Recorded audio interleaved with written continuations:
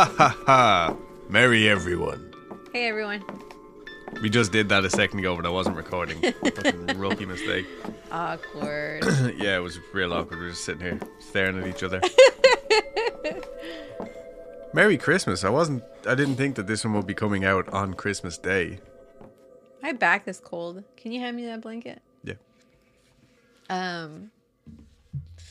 So Adam's over here giving me a blanket because my back is cold. The window's right behind me. It is 22 outside with That's the sun like- up and everything. I think 22 is like -5 or something. See, But yeah, it's cold in Texas. I'm still a rookie to it because I don't know how to dress myself. So, I've forgotten how to dress myself, honestly. Yeah, it's -5.5. so I just walked out with a hoodie, but nothing underneath. Just using it as a shirt, and I was like, "Oh, it'll be fine with just that and my beanie." Yeah. It was not. Well, the car was nice and toasty. I should have wore something else over, like my jean jacket at least, to like block the wind. Yeah, but for those who don't know, Texas is... I would like to say I've only read conditions, like as speaking as an electrician, I've read of these conditions in like third world places. And I'm not like being funny, like that's the kind of stuff that we would see on like when we were in college and stuff, where like if the grid gets too hot, it's like, okay, now everybody turn off your air conditioning because it's too hot for the electricity. Yeah. Or when it gets too cold, it's like, okay, everybody, it's too cold for the electricity. So last year, the That's what it power went was. out for the entire fucking state Yeah. because they're independent and they don't rely on anyone else. So we all just freeze to death. But this year, the power stayed on. Yeah, So it far. did. It did. And then also, like to add on to that, within city limits, you weren't supposed to drip your faucets, but if you were outside of city limits, it was allowed. Yeah. So, But all the power for the big buildings downtown stayed on. yeah. That was the big controversy last year. Yeah. The big buildings that were empty because everybody was at home trying to keep their houses together. Yeah. But this year, it's just Christmas. Yeah. And we can We're actually fucking ready. Yeah, and we Oh, can I just got this- enjoy the cold. Yeah, I got this cute little votive candle holder. I just want to talk about it. It's like mint green, has a bunny on it. That's it. I'm just really excited about it. Yeah, so I don't know. I was sick this week. You are kind of. I was still, I'm getting over it. Today's the first day that I actually feel normal. So I had wanted to record this like nice and early, but I ended up in bed all day like a big baby on Sunday. And then like my voice was going and everything during the week. So it just wasn't happening. But we are here. We're here. It's 11 a.m. Yeah. and we're going to do this now. And we are going to do this now. This episode is sponsored by Magic Mind. Yes, it is. And we're going to talk about that for a little minute. Yeah. So like one of the things that I have an issue with is like it's an issue because like I have like, you know how they talk about like that 5 o'clock feeling, Yeah. but for yeah. me, because I go to work so early, it's a 1 o'clock feeling. Right. So I really don't like drinking 2 cups of coffee in a day. And I don't know why I have a hair up my butt about it, but It's because I just, you also go to sleep early. You wake up really early and you go to sleep quite early. yeah, I think that's why. But anyways, usually I take the Magic Mind in the morning, but I take it with my coffee. So I think what I'm going to do instead of that second cup of coffee, I'm just going to take a Magic Mind because like I stare at a screen for almost 8 hours a day. Yeah. And like I need breaks, sure, but my energy level, like I know I'm just sitting there doing nothing. Well, I'm not doing it, like physically doing nothing. Yeah. But so that's my problem. And so I think that's what I'm going to start doing because I do feel like when I take it, I'm not like crashing or anything, which I am more sensitive to now, I think, because of the different like lifestyle changes that I've been doing for Yeah, myself, like yeah. working out and eating better. I've become more sensitive to sugar. So that's also one of the things that I have to keep up now. Yay for getting older. Because I can eat a couple cookies and I'm like, I want to take on the world. But then afterwards, I just don't want anyone to talk to me. Yeah. Because I crash so hard. Or like with energy drinks as well, I'm sure, you know? Yeah. So I think it's because, I think what I'm going to do is just take the Magic Mind in the middle of the day, because it has matcha in it and it doesn't like That's rock my my favorite world. thing. Yeah, matcha is my favorite So thing. hard. So it'll keep me level, like high. Not high, but like Keep high. your energy high. Yeah, it'll keep my energy up. And I know I won't fucking crash. So, I mean, I already know that it works for me, like maintaining energy level without crashing. So I'll just take it in the afternoon. Like, So you're going to change your yeah, I think time I'm going of to when you- change the routine. Yeah. Yeah. If that's something that you're looking for, like maybe instead of like one of those energy shots or one of those popular energy drinks, maybe give this a go. Yeah, so we definitely recommend getting the subscription because like we've been saying before, this isn't just like an energy drink that you take just to keep your energy up. Like it's also packed full of nutrients and what are they called? Like macronutrients and like mushrooms and stuff like that. So we do recommend getting the subscription. And Sebastian, my rep from Magic Mind, has actually given us an even better discount code.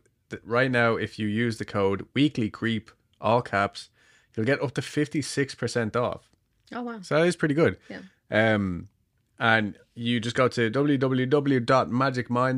www.magicmind.co/weeklycreep and use the code weeklycreep for 56% off.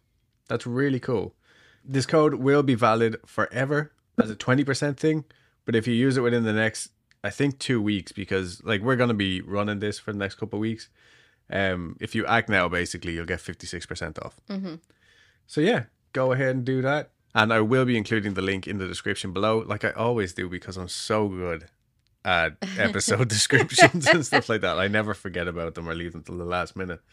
Right. So do you want to get into today's tarot card? Oh, hell yeah. Okay. Is it a Christmas card? It's not. It's actually, we got the... Then I don't want it. The fuckboy of the tarot again. The Knight of Wands. So today's message: you're full of energy and desire something new.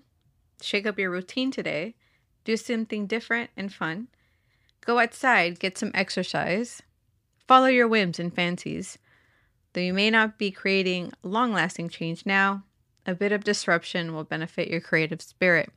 And I don't know if you hear it, but I can definitely hear it now more than ever. My Invisalign is creating a lisp.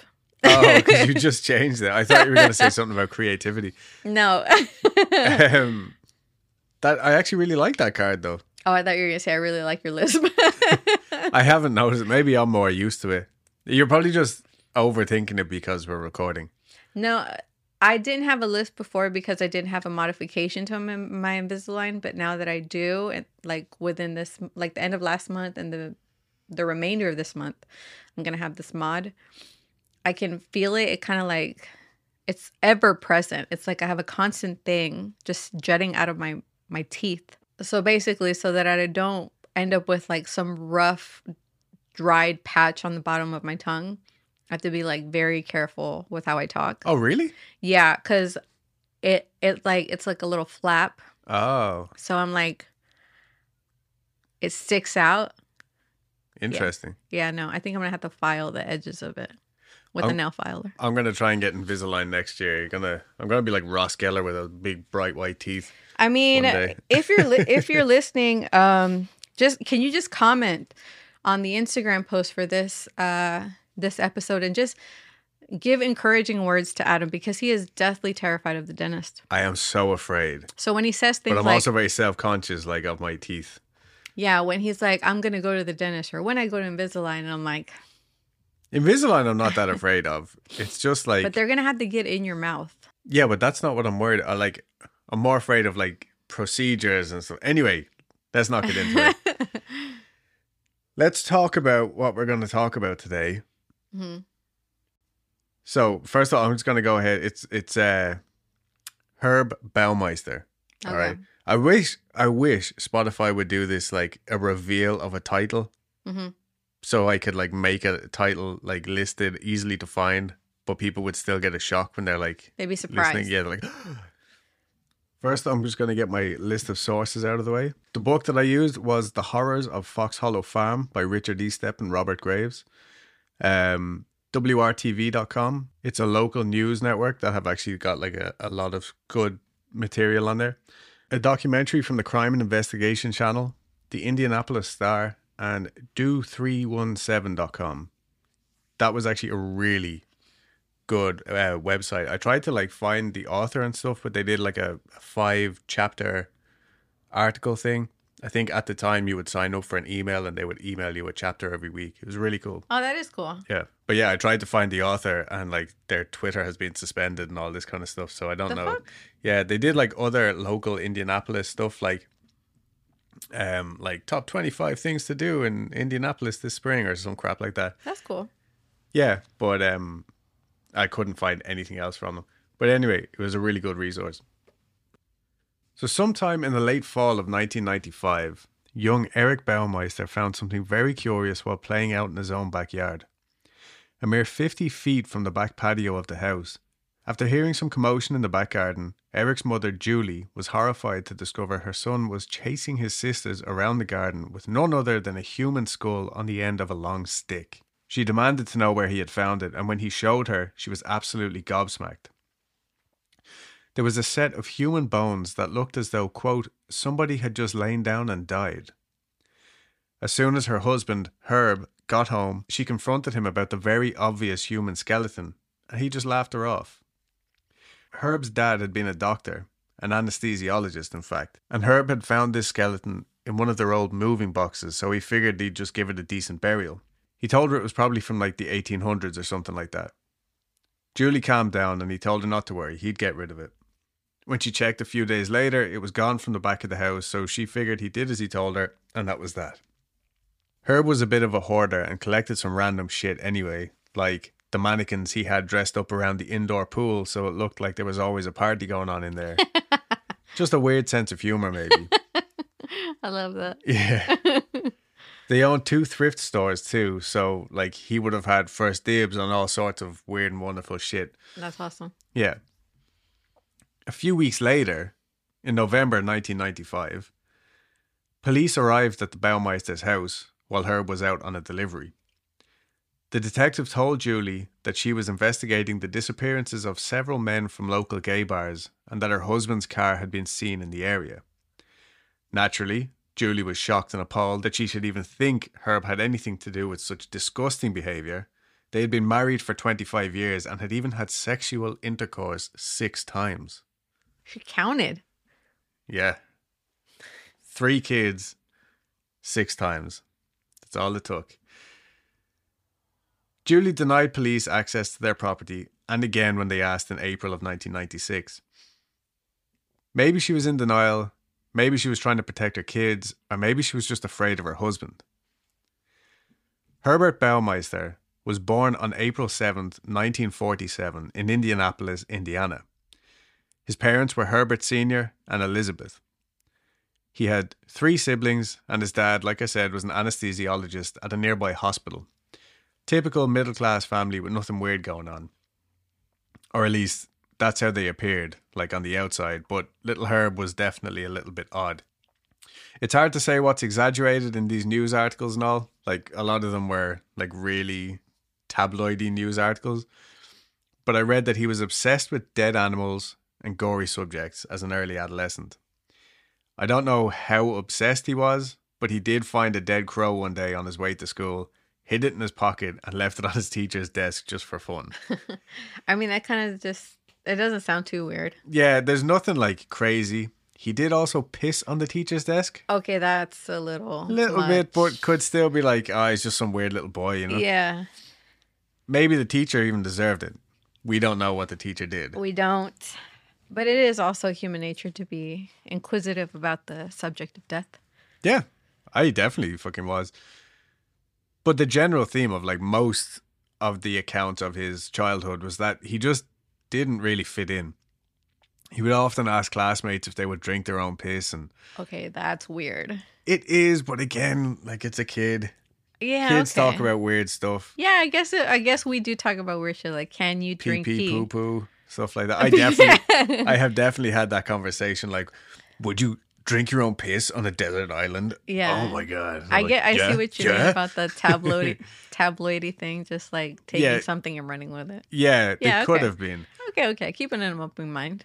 But there must have been something going on behind closed doors, because Herb Sr. actually arranged a secret psychology test to see what was wrong with Junior. Interesting.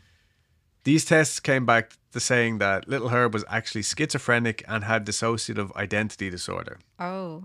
And this was in the 1950s or thereabouts. And schizophrenia was a bit of a hype word back then. Schizophrenia. Yeah. Even though, like, today it's still thrown around pretty loosely. I'm not a doctor, but I just got, like, the proper definitions from the internet, because I know there's a lot of, like, really bad, like, caricatures almost of schizophrenia. Yeah. So schizophrenia is a mental disorder in which people interpret reality abnormally. Symptoms can include delusions, hallucinations, lack of ability to function normally, for example, not showing emotion, not taking care of personal hygiene, and like a bunch of other symptoms or complications from symptoms. There's also like a huge range. It's almost like, you know, autism, like there's a huge spectrum of schizophrenia. Yeah, and functionality with schizophrenia. I was watching a TED Talk of this lady who was talking about her, because she has schizophrenia, and she was saying how like she sees like she hallucinates or something like that all the time. Like she goes to the grocery store, like there's like this huge monstrous spider that she always sees that pops up like randomly, and like all this other stuff, and it's just like she's terrified of it every time she sees it, and she has to talk to herself every time she sees it and be like, this is not real. And at the same time, like she could be in a work setting having a really important conversation with like a coworker or a boss, and like so like she's simultaneously trying to concentrate on what the conversation is, and at the same time trying to calm herself, like because she's terrified of this imaginary spider. That's awful. Like I can't even imagine. Like I think the most famous, I'm blanking on the name now. Was it another Herbert? I don't think so. The famous serial killer who would see like this floating head that would tell him to do things. I don't know. And it wasn't just a plea to get out of like so as he could plead insanity. Like he genuinely would see these things and they would tell him to do things. Mm-hmm. But like it's not all like that. Like I think Marcus Parks from last podcast on the left, he's talked about his, I don't know that he has schizophrenia exactly, but same like your one is not audible. It's not visual hallucinations, it's more audible stuff, and just really bizarre thoughts. Like he was saying in one episode briefly, like when he was on the subway, he was like, I'm safe when I'm on the subway because the people on the platforms can't read my thoughts, but when I'm off the subway, then the people can read my thoughts. Mm-hmm. But even as he's having these thoughts, he's like, I know this isn't real. Mm-hmm. But it's like this inner battle. But anyway, I just wanted to clarify, maybe I made it even more muddy, but it's not like people used to think that schizophrenia was like, oh, I'm Hank now and now I'm Herbert, or, whatever. Oh, yeah. Yeah. That's definitely not what this is. Like that movie, Sybil. Split. Oh.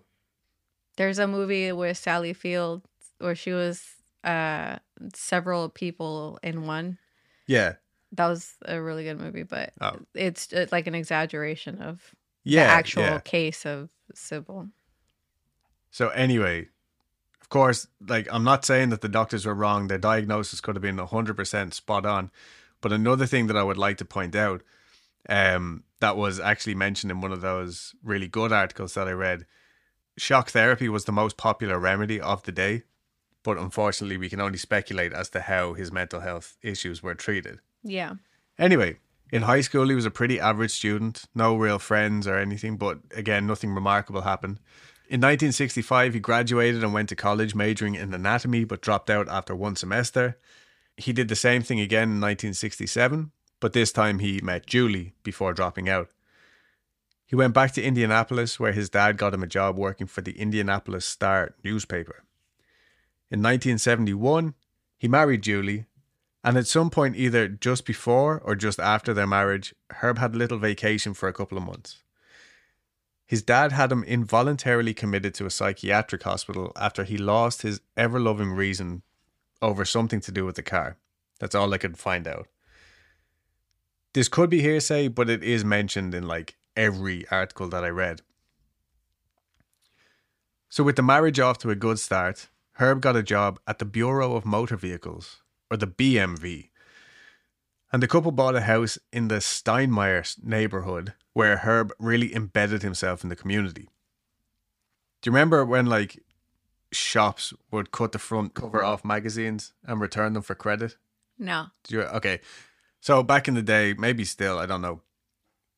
But shops would buy all the magazines and newspapers and stuff, and anything that didn't sell, they would either cut the barcode or rip the front cover off and send that back rather than shipping the whole thing back. No, I didn't know that. So that's what would happen. And then they would just dump all of the old magazines in their own bins. Oh, they were claiming damaged product? No, that's just like the agreement that they had. Rather than transporting all of the magazines back and forth, they would recycle their own shit. Oh, I see. But get a credit for the ones that didn't sell. Okay. Anyway, Herb would drive around the back of the local Kroger, jump in the dirty bin and collect the stacks of coverless magazines.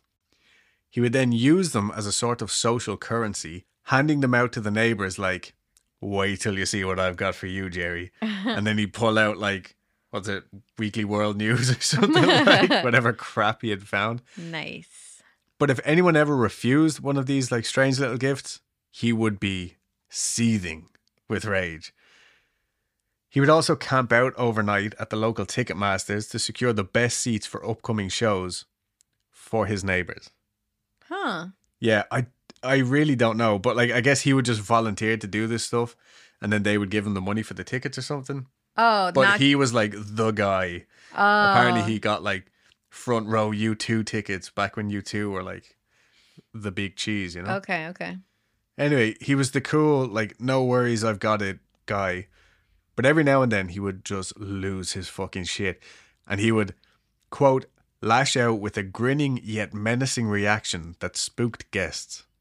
Like, I see it. Yeah, he was that guy that was clearly boiling with anger. Yeah. While trying to laugh it off, like with the veins popping out. And I was like, yeah, no fucking problem. I'll just go fuck myself. Yeah. I do that all the time. But it's the scariest fucking reaction, like, ever. But I just say it passive aggressively. Much healthier. Yeah. Bottle it up. My own theory is that because he didn't make friends growing up, he was like enforcing his friendship on this tidy little neighborhood community. Like, they couldn't go anywhere because they all had to pay mortgages on their houses. So he would show them just how nice he was and they would have to love him. You know, it's a little bit sad, but yeah, that's what I think. Like, that's, you know, it's either that or he was a genuine psycho, didn't understand like human connection or emotions and was trying to emulate them the best he could. And then I wrote, like a robot. Like a robot. You must have like watched something about AI or something. Yeah, I think it was just in my feels when I was typing this out. Meanwhile, at work, he was just being an absolute oddball. Like, I think I would be genuinely afraid of him if I worked with him. And like, rightly so. His first Christmas at the BMV, he sent out Christmas cards that had pictures of him and another man in drag. I'm not opposed to it. It's just kind of fucking random. Yeah. Like, way out of left field. Or at least it would make sense if they were like both dressed as Mrs. Claus. Yeah, but either way, that's like me showing up to work and being like, hey, you know this friend that I have that you've never met? Here's a Christmas card of me and him dressed up as women. And then everyone's just like, all right. Cool. Here's a picture of me and my family. Like, what? Here's a baseball card. But what is way weirder, he apparently kept a piece of cake in a Ziploc bag in a file cabinet drawer, right? So he could just watch it deteriorate over the years. That is so bizarre. Like, why? Like, just cause. Just cause, yeah. I mean, when you're an adult, you do whatever the fuck you want as long as you don't hurt anyone. Yeah, it's like, hey, what's in the filing cabinet, Herb? You want to see this cake? Yeah, I've got cake. Oh, yeah, just like, want some cake? I have some over here. Been there for 6 years. And then, oh yeah, he also pissed on a letter addressed to the governor of Indiana and that got him fired. Hey. Like, in work. Hey, if he's anything like Governor Abbott, I don't blame him. I know. But like there were reports of him pissing on his boss's desk in multiple jobs. Mm-hmm. And I don't know if that like maybe just is a bit of a mix up from him pissing on his teacher's desk and pissing on the letter. Mm-hmm. But who fucking knows? It's Christmas. You know? Yeah. He was pissing all over the place probably. He would have like a bunch of little bitty jobs over like here and there over the years, but I don't think he was all too concerned about money because his parents seemed to be pretty well off. His dad was like a well-to-do doctor. And Julie and Herb would go on to have 2 daughters and a son. And over the years, they would spend a lot of time up at Herb's parents' condo. I think it was a lake house condo on Lake Wawasee. It was about 2.5 hours outside of Indianapolis. Like they spent a lot of time up there. Julie always maintained that Herb was the best dad to those kids. Like, ridiculously good. Always making their lunches, and he would, like, volunteer to do the Christmas shopping, like, all himself. Like, maybe it goes back to that weird people-pleasing thing. I don't know. But anyway, he was doing all that, like, doting dad bullshit. In 1988, they borrowed $4,000 from Herb's mom to open up their very own thrift... I struggle with this word. To open up their very own thrift store, which proved to be very successful. Save-A-Lot. Right, I think it's Save-A-Lot, but they left the E out, and I'm like, why the fuck would you do that? Like, so maybe it was a play on like Camelot? Yeah, okay. I don't know. I see it. Anyway, Save-A-Lot. They would donate like a certain amount of the proceeds to the Indianapolis Children's Bureau and then pocket the rest. It doesn't sound like a great moneymaker, but like it was for them. Like they made a ton of money very quickly. By 1991, they had opened another store and still owned their like house in the neighborhood in Steinmeier, and also purchased a new home on the 18.5-acre Fox Hollow farm. The house was a Tudor-style mansion, 10,000 square feet, 4 bedrooms, 9 bathrooms, a separate apartment, a library, a bar, and of course, a heated indoor swimming pool. They definitely bit off a bit more than they could chew at this point, but according to one source, they never even really finished moving into Fox Hollow Farm. Like, they were there for, I think, 5 years, but apparently even in 1996, they still had like moving blankets draped over random furniture and just piles of boxes of crap lying all over the place. So maybe they just moved into like 1 or 2 rooms and they just never had enough stuff to fill up the rest of the house. I don't know. It was weird. But they also just let the place go to shit, like straight from the get-go. The current owner of Fox Hollow Farms made a point of saying that buying a big house and all the grounds is literally just the start of your expenses. There is constantly stuff that needs to be worked on, painted, updated, or fixed. Like the new owners say it's literally a part-time job. Like they finish work and then it's, all right, well, we better get to work doing X, Y, or Z. What's the, like painting a ship? Isn't that what they say? Like by the time you finish painting the ship, you have to get back up to the start and start painting it again. Oh, I've never heard that. Yeah. I think that's a saying. Yeah, that's a saying. Yeah, of course. Just agree. The listeners will understand. I think the Baumeisters just didn't realize this, and maybe we're just like blind to a lot of the problems around them. But soon the place was looking shabby, and the second Save-A-Lot shop was not nearly as successful as the first.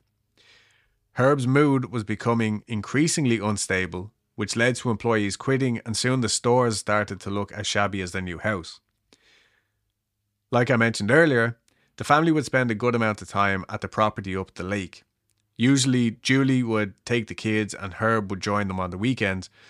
But I think around this time, Julie was spending more and more time away.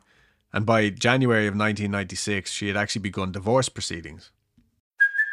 Hey, it's Kaylee Cuoco for Priceline. Ready to go to your happy place for a happy price? Well, why didn't you say so? Just download the Priceline app right now and save up to 60% on hotels. So whether it's Cousin Kevin's Kazoo Concert in Kansas City, go Kevin, or Becky's Bachelorette Bash in Bermuda, you never have to miss a trip ever again. So download the Priceline app today. Your savings are waiting.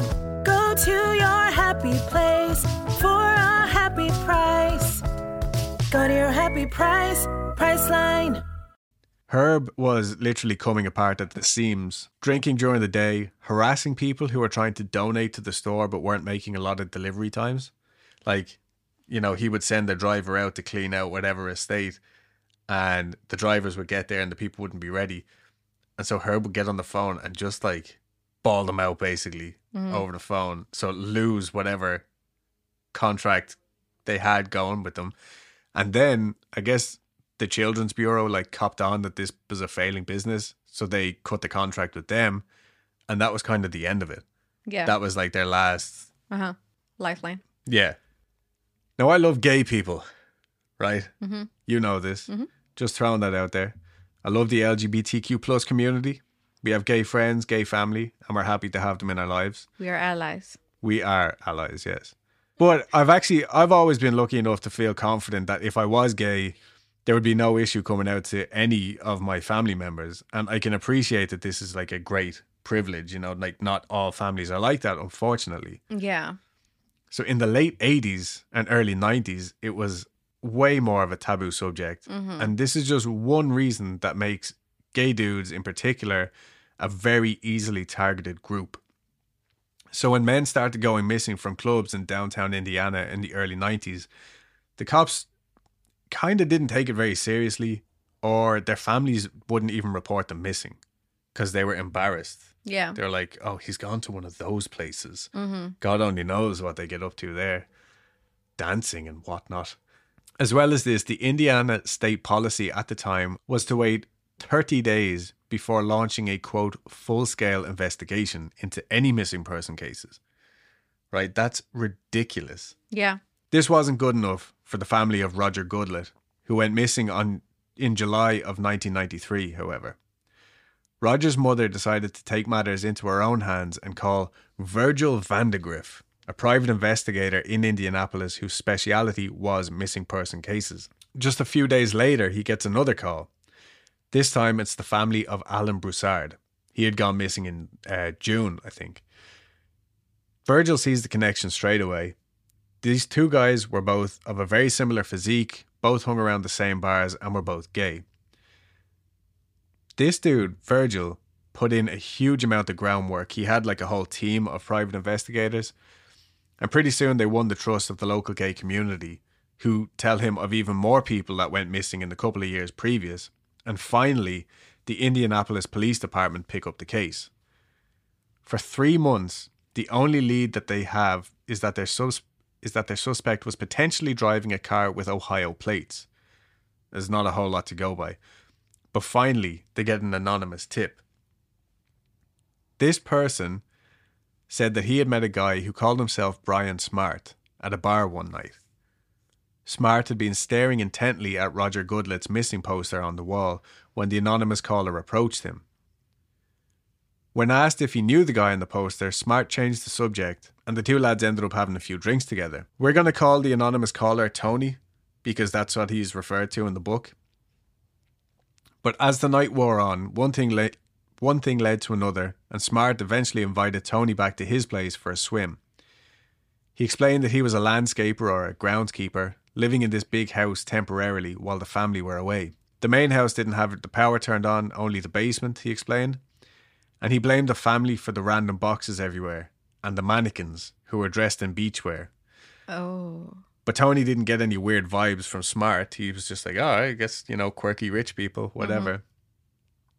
And they were chilling in the pool when Smart asked Tony if he had ever heard of erotic asphyxiation. Oh, no. He then asked Tony to strangle him while he was jerking off. So he was like, here's this length of hose that was by the pool. Like, just wrap this around my neck. I'm going to get it off real quick, and then it's your turn. But when it was Smart's turn to do the choking, Tony soon realized that Smart was not playing around. Tony was tapping out, but Smart wasn't letting go. So he pretended to pass out, and finally, Smart just let go. He played dead for a minute, and when he opened his eyes, Smart was thoroughly shocked. Now, there's a couple of different versions of the story here. They both just pretend like nothing happened, have a few more drinks, and Smart drops Tony back to the following morning, Or, more likely, he quickly made Tony get dressed, drove him back to Indianapolis in near silence, and never made contact again. But either way, that's when Tony makes the call to Virgil Vandegrift.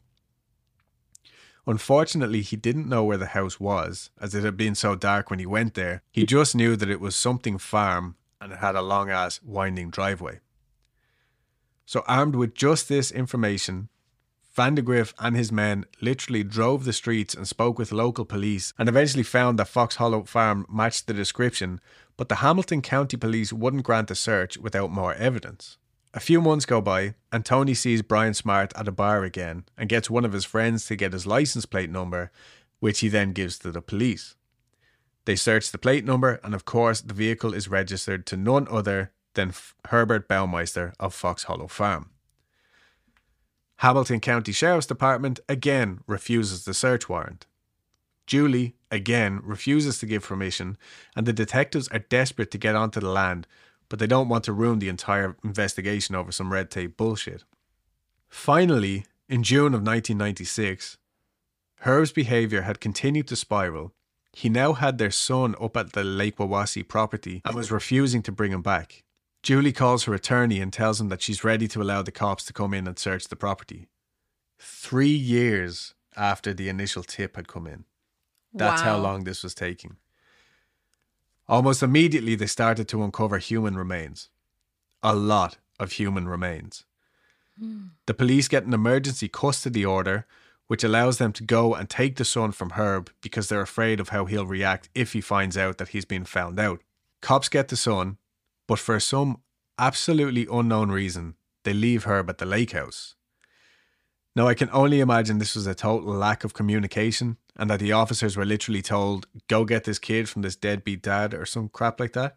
But either way, he probably figured out something odd was going on when the cops just randomly showed up at his door and were like, we need to take this child back to his mom. And over the next 3 days, police would find the remains of at least 11 people. Just under 6,000 bones and bone fragments, but no skulls, which back in the day, they needed a skull for identification. Yeah. To identify them. The Hamilton County Police still refused to arrest Baumeister at this point, saying they just didn't have enough evidence. The bones of 11 different people scattered around his property, an eyewitness who gave his license plate number, the eyewitness's description of the creepy-ass pool mannequins, his wife saying her son found a skull in the back garden and they won't even go and look for the chap. So even in the documentary that I watched, it's really cringy. The representative from Hamilton County, who I think was the guy who was actually working the case, he's trying to justify why they sat back and literally did nothing. And then in the end, he gives up and he just says, quote, yeah, in hindsight, we should have surveilled him, but we did not.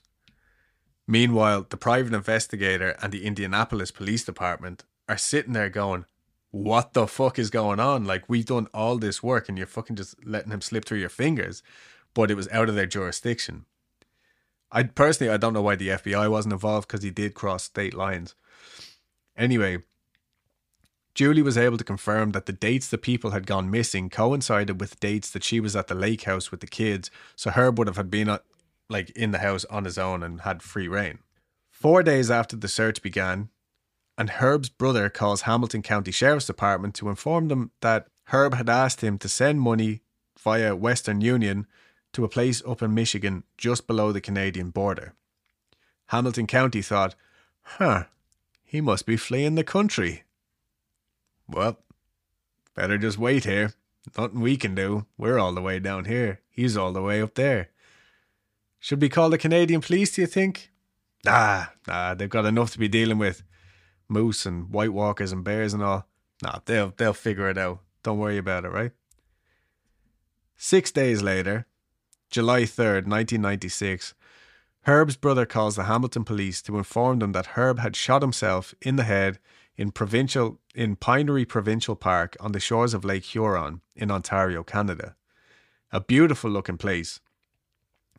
He had left a 3-page suicide note in which he apologised. He apologised for leaving his family in such a terrible financial state, for leaving such an awful mess in such a nice park, He spoke about his trip and what he ate, and how good he was for only loading one bullet in his gun just in case some curious child was to come along and find it. Very responsible was El Herb. He did not mention a single thing about the murders. Apparently, he also signed the 3-page letter, The Herb Baumeister, because he's a fucking asshole. Yeah.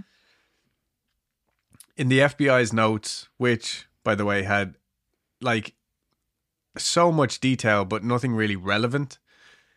I read a lot of it though, as difficult as it was to get through.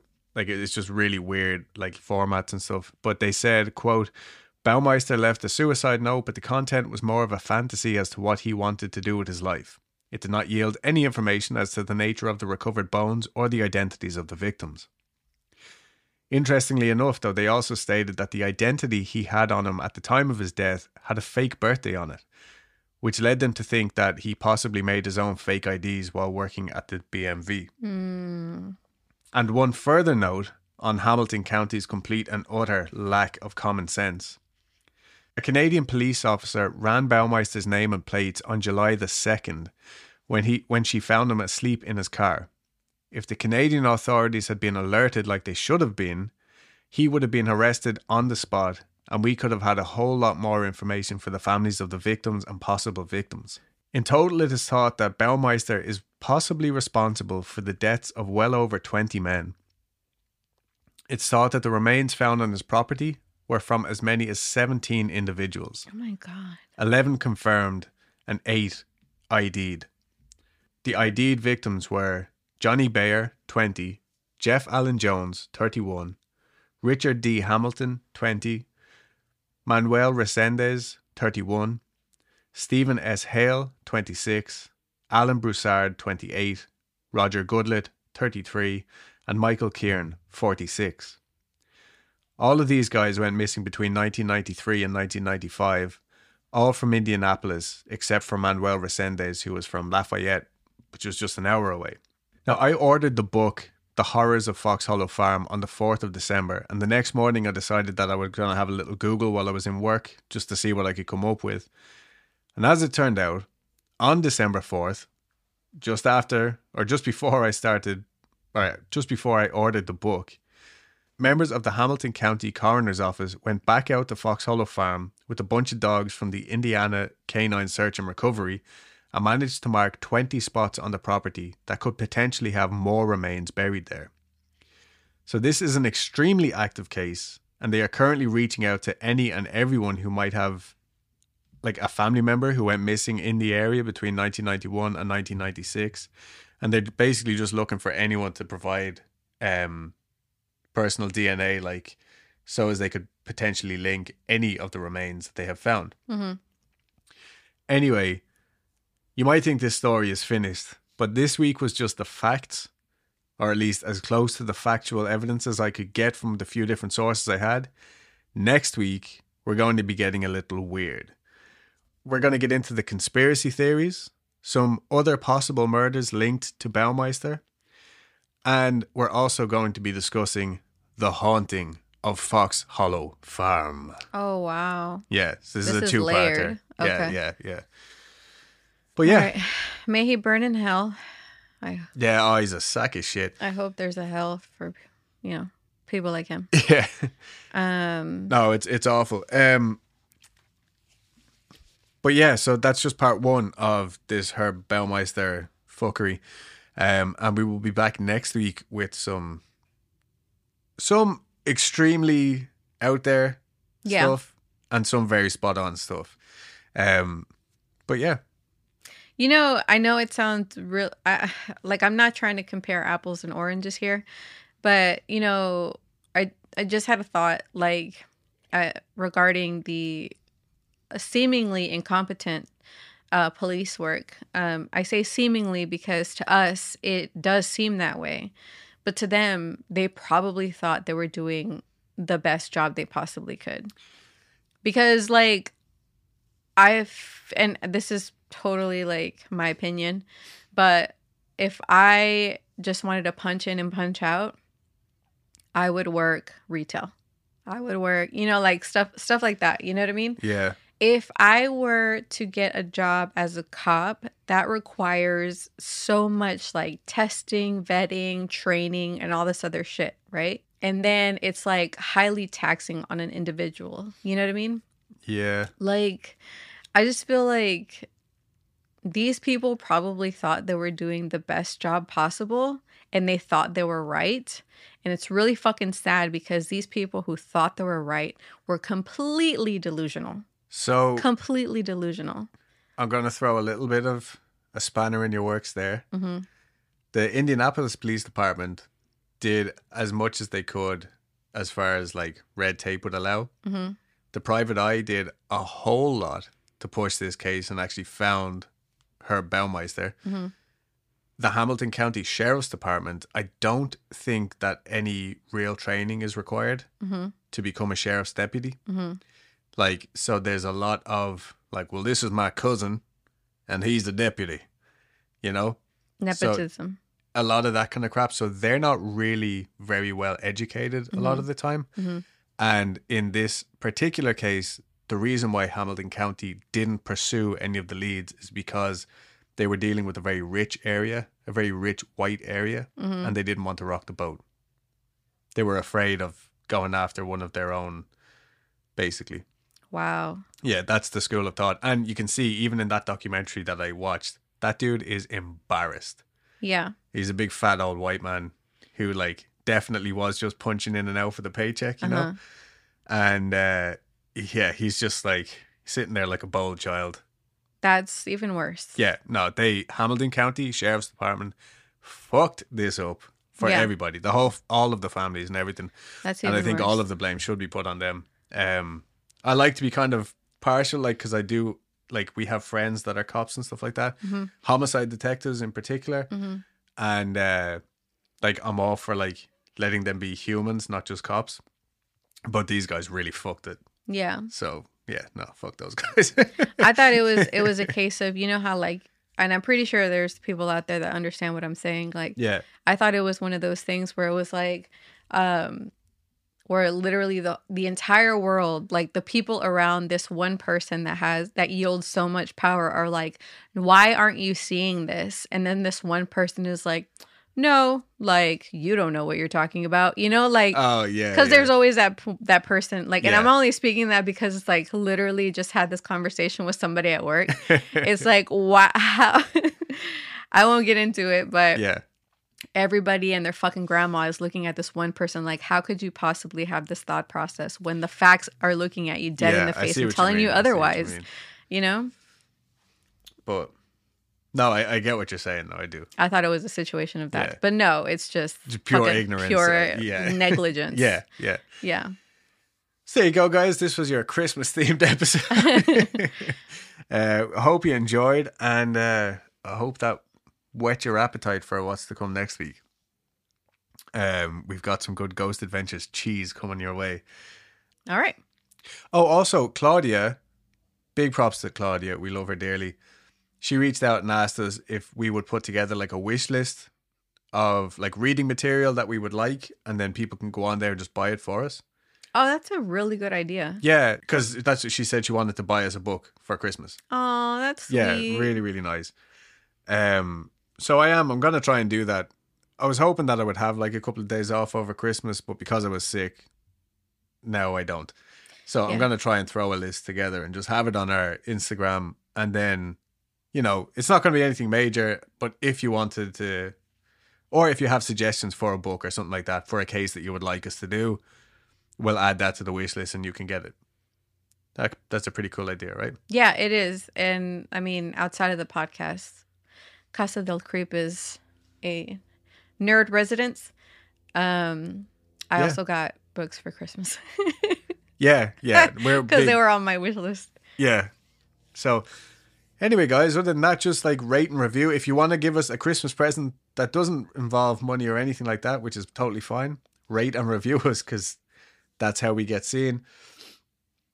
Go on YouTube. There's videos on there if you want extra content. Adam and Dulce, Weekly Creep, Kitty Cat Country. Dulce has been pumping out a video every Vlogmas. day, right? Vlogmas, yeah. Yeah. Last video will be tomorrow. Yeah. So Make sure to go check out Kitty Cat Country on YouTube. And yeah, most of all, have a good Christmas or whatever you celebrate. Just relax, take it easy. And yeah, That's pretty much it. we'll see you guys next week. All right. Bye. Okay, bye.